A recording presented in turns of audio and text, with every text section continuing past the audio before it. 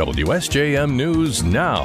This is the 5 o'clock news block on News Talk Sports 94.9 WSJM.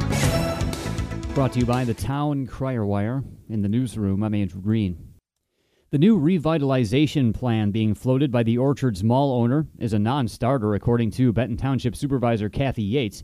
More from WSJM's Ken Lundberg. For years, the all but abandoned Orchards Mall has been the talk of different ideas for how to reimagine and use the property in a better way than what's there today. About 2 months ago, Berrien County Commissioner Chokwe Pitchford asked the mall's owner for a proposal and how much capital they'd be willing to invest. The plan was shared with a few local officials, including Benton Charter Township Supervisor Kathy Yates, who says she reviewed the plan. It includes turning a part of the mall into residential units, and Yates says that's a non-starter. The plan that has been delivered is not workable, and I've not heard from the Orchard Mall owners. They need to step it up. The mall has faced a number of issues over the years, including lack of property upkeep, water mains breaking, unpaid property taxes, and most recently, thousands of nesting gulls. Ken Lundberg, WSJM News.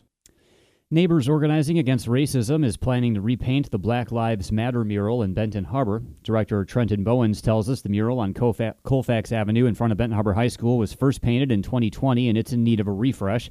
However, they need to raise funds before that can happen. We have to raise the funds because it's a special type of paint. It's a street marking paint that we have to utilize. And Sherwin-Williams is one of the only distributors that carries it locally, and it's around $125 a bucket.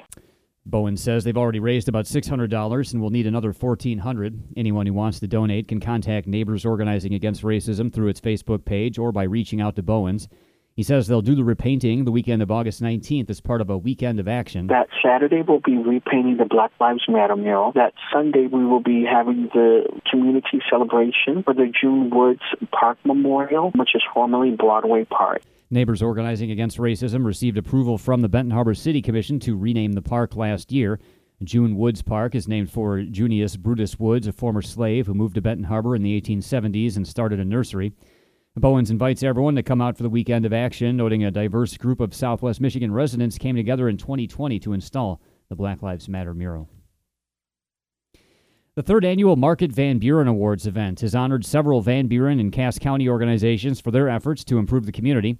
Market Van Buren's Zach Morris tells us the Economic Pioneer of the Year is CHT USA in Cassopolis. You really need to do something that's groundbreaking. You're moving stuff forward. And we really thought that CHT USA was really doing things that they didn't have to do in the community, the way they're working with local colleges. They could have selected any site globally, and they selected Cassopolis. Morris says Midwest Energy and Communication in Cassopolis was named the Community Champion of the Year for starting the Smart Park in Cassopolis. He notes the company is also in line for a major grant to expand broadband internet in Southwest Michigan. 92% of the unserved parcels in Van Buren County are going to be served after this, and we believe it's 6 townships in Cass County.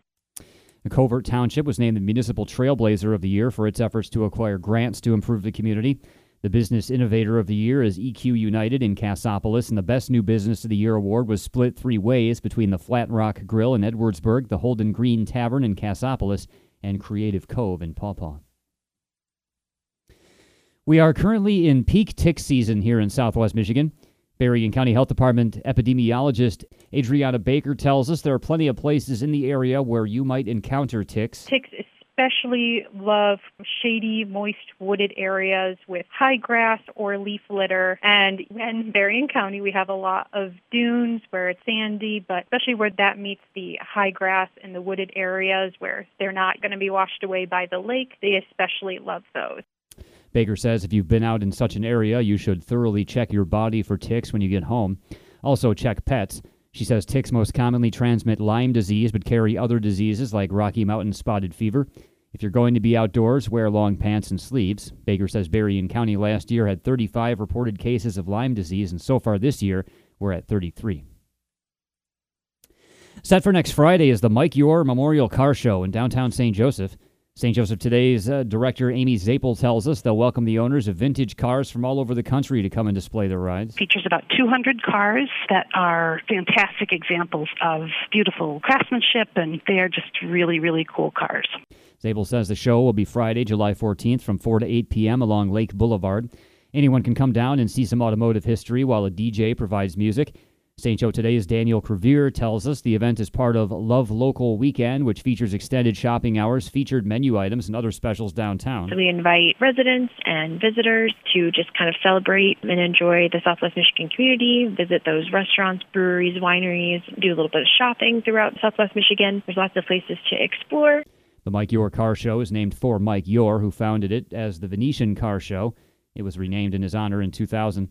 He was well known in the community, helping to revitalize the downtown area before his death. You can find out more about the show at stjoetoday.com. And the Michigan Maritime Museum in South Haven is planning its 21st annual Fish Boil fundraiser for next Saturday.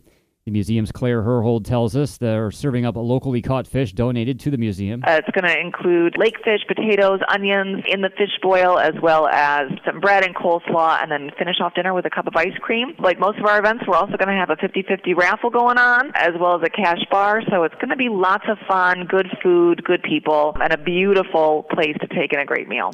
The event is also a major fundraiser for the museum. This is a really important annual event for us. Everything, not just the fish, but everything else, the tables, the napkins, the cups, the ice cream, everything is going to be donated. Herhold says there will be a raffle as part of the celebration. The Fish Boil is next Saturday from 5 to 8 p.m. Tickets can be bought at the door for $15 per plate and $10 for kids 12 and younger. A takeout option will be available. Anyone who wants to attend can just show up. WSJM News Now continues with your Bloomberg Report.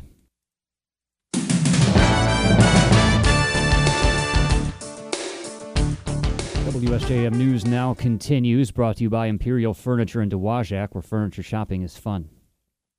The Pentagon says a U.S. Navy destroyer prevented Iran from capturing 2 oil tankers in international waters. More from ABC's Louise Martinez. In separate incidents, the U.S. Navy destroyer USS McFaul came to the rescue of 2 oil tankers that the Navy says Iran was trying to seize while they transited the Gulf of Oman. The Navy's Fifth Fleet said that one of the tankers was fired upon by the crew of an Iranian warship, but that there were no casualties or significant damage to the tanker. An Iranian official denied that the incidents had taken place. Since May, the U.S. Navy has increased the presence of its warships near the Strait of Hormuz, after what it calls an uptick in Iranian merchant vessel seizures. Louis Martinez, ABC News, the Pentagon. Mass shootings broke out at festivals, block parties, and other gatherings in a handful of cities this week as the U.S. celebrated the 4th of July. Gun violence that flared in Washington, D.C., Louisiana, Philadelphia, Baltimore, Texas, and Florida left more than a dozen dead and about 60 wounded, including children as young as 2 years old. Police say at least 3 people were killed and 10 others wounded late Tuesday night in Shreveport, Louisiana. 9 people outside enjoying the Independence Day festivities in the nation's capital were shot and wounded early Wednesday. In Florida, a 7-year-old was fatally shot during an altercation between 2 groups gathered for celebrations along a causeway that crosses Tampa Bay. The Pentagon said today it would tighten existing security controls on access to classified information. ABC's Aaron Katersky tells us this follows the arrest and indictment of a Massachusetts Air National Guardsman accused of leaking classified material online. After a 45-day review, the Defense Department concluded there wasn't a single point of failure that allegedly allowed Jack Teixeira to use his security clearance to mine computer systems for classified documents he did not need to see and post them on Discord. Instead, the Pentagon found room for improvement in how it makes sure people are accessing only what they need to do their jobs. As one official put it, it's not about restricting access to classified information, it's about validating need to know. Teixeira is charged with violating the Espionage Act, and he has pleaded not guilty. Aaron Katersky, ABC News, New York. A member of the Central Park Five has won the Democratic primary for a seat in the New York City Council representing Central Harlem. The win all but assures Yusef Salaam of eventual victory. Ranked choice voting tallies today show him with nearly 64% of first and second choice votes, making him the clear winner. Salam prevailed over 2 political veterans as state assembly members Al Taylor and Inez Dickens. Salam was 15 when he was wrongly arrested in the rape and beating of a white woman jogging in Central Park in 1989. Salam and 4 other black and Latino teenagers were wrongly convicted and spent years in prison before they were exonerated. A preliminary test shows that the suspicious white powder found on Sunday in an area of the White House accessible to visitors was cocaine. ABC's Karen Travers has more. President Biden was not here at the time. He was at Camp David with family members, but there was a partial evacuation of that area of the West Wing where the substance was found, as well as a nearby area where White House reporters do work. One thing that's interesting, after hours in the West Wing, visitors are allowed to take tours of some of these areas. We asked the White House and the Secret Service, were there tours tours over the weekend. They would not comment, but the Secret Service did say that that is information that is pertinent to their investigation. Ukraine and Russia are accusing each other of planning to attack one of the world's largest nuclear power plants, but neither side provided evidence to support their claims of an imminent threat to the facility in southeastern Ukraine that's occupied by Russian troops. The plant's been a focus of concern since Moscow's forces took control of it and its staff in the early stages of the war. Russia and Ukraine have usually traded blame over shelling near the plant that caused power outages. The 6 reactors are shut down, but the plant still needs power and qualified staff to run crucial cooling systems and other safety features. As President Biden launches a new student loan forgiveness plan after losing his case before the Supreme Court, House Republicans say they have their own plan to help borrowers. ABC's Ann Flaherty has more from Washington. House Republicans are calling it the FAIR Act. It would set into law the existing rule that borrowers only have to pay 10% of their discretionary income.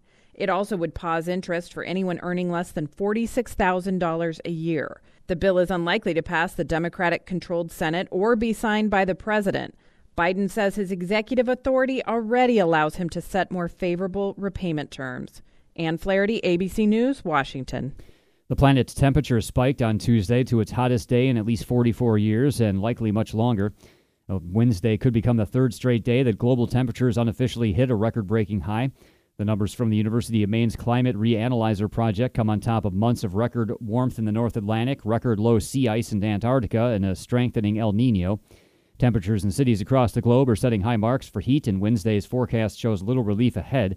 Higher temperatures translate into brutal conditions for people all over the world.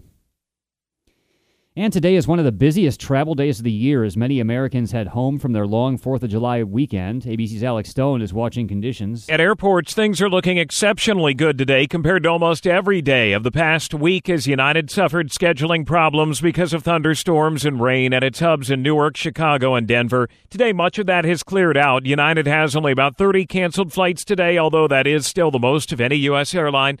And on the roads, 43 million Americans who drove on a trip are packing up and heading home, a 4% jump from the previous record set in 2019. Either way you travel, it's busy. Alex Stone, ABC News. WSJM News now continues with your weather forecast.